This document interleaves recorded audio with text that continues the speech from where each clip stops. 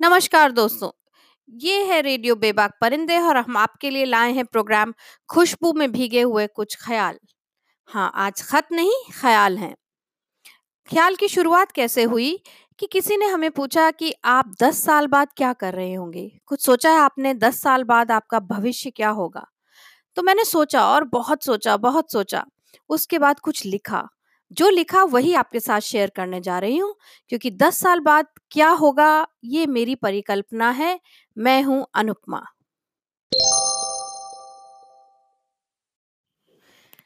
जिस समय ये सवाल उठाया गया, लगभग लगभग उसी वक्त ओशो का एक विचार मुझे पढ़ने को मिला।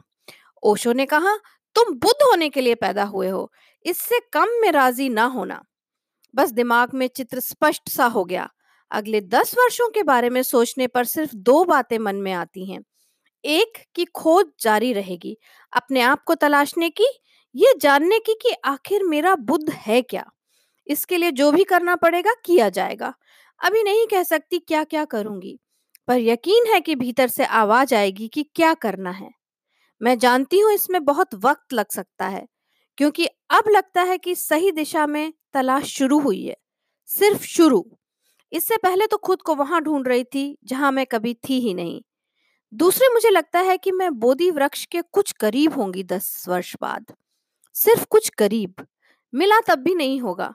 मैं चाहती ही नहीं कि वो जल्दी मिले, ताकि 10 वर्ष बाद भी रात को 3 बजे लगे बस कुछ देर और लिख लूं या सुन लूं, और सुबह आंख खुले इसी बेकरारी से कि वाह, एक और दिन। 10 वर्ष बाद में होंगी सफर में ही, एक ऐसा मुसाफिर जिसे मंजिल की कोई जल्दी नहीं, शायद परवाह भी नहीं।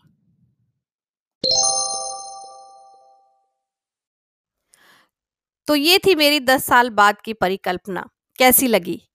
अगर आपको अच्छी लगी और आप भी कुछ ऐसा ही हमारे साथ शेयर करना चाहते हैं, तो हमारा ईमेल आईडी है makehappyfoundations@gmail.com और व्हाट्सएप नंबर है 9718427967। हम अपनी आपकी बात को जरूर प्रोग्राम में शामिल करेंगे। तब तक सुनते रहिए रेडियो बेबाक परिंदे। हम फिर मिलेंगे।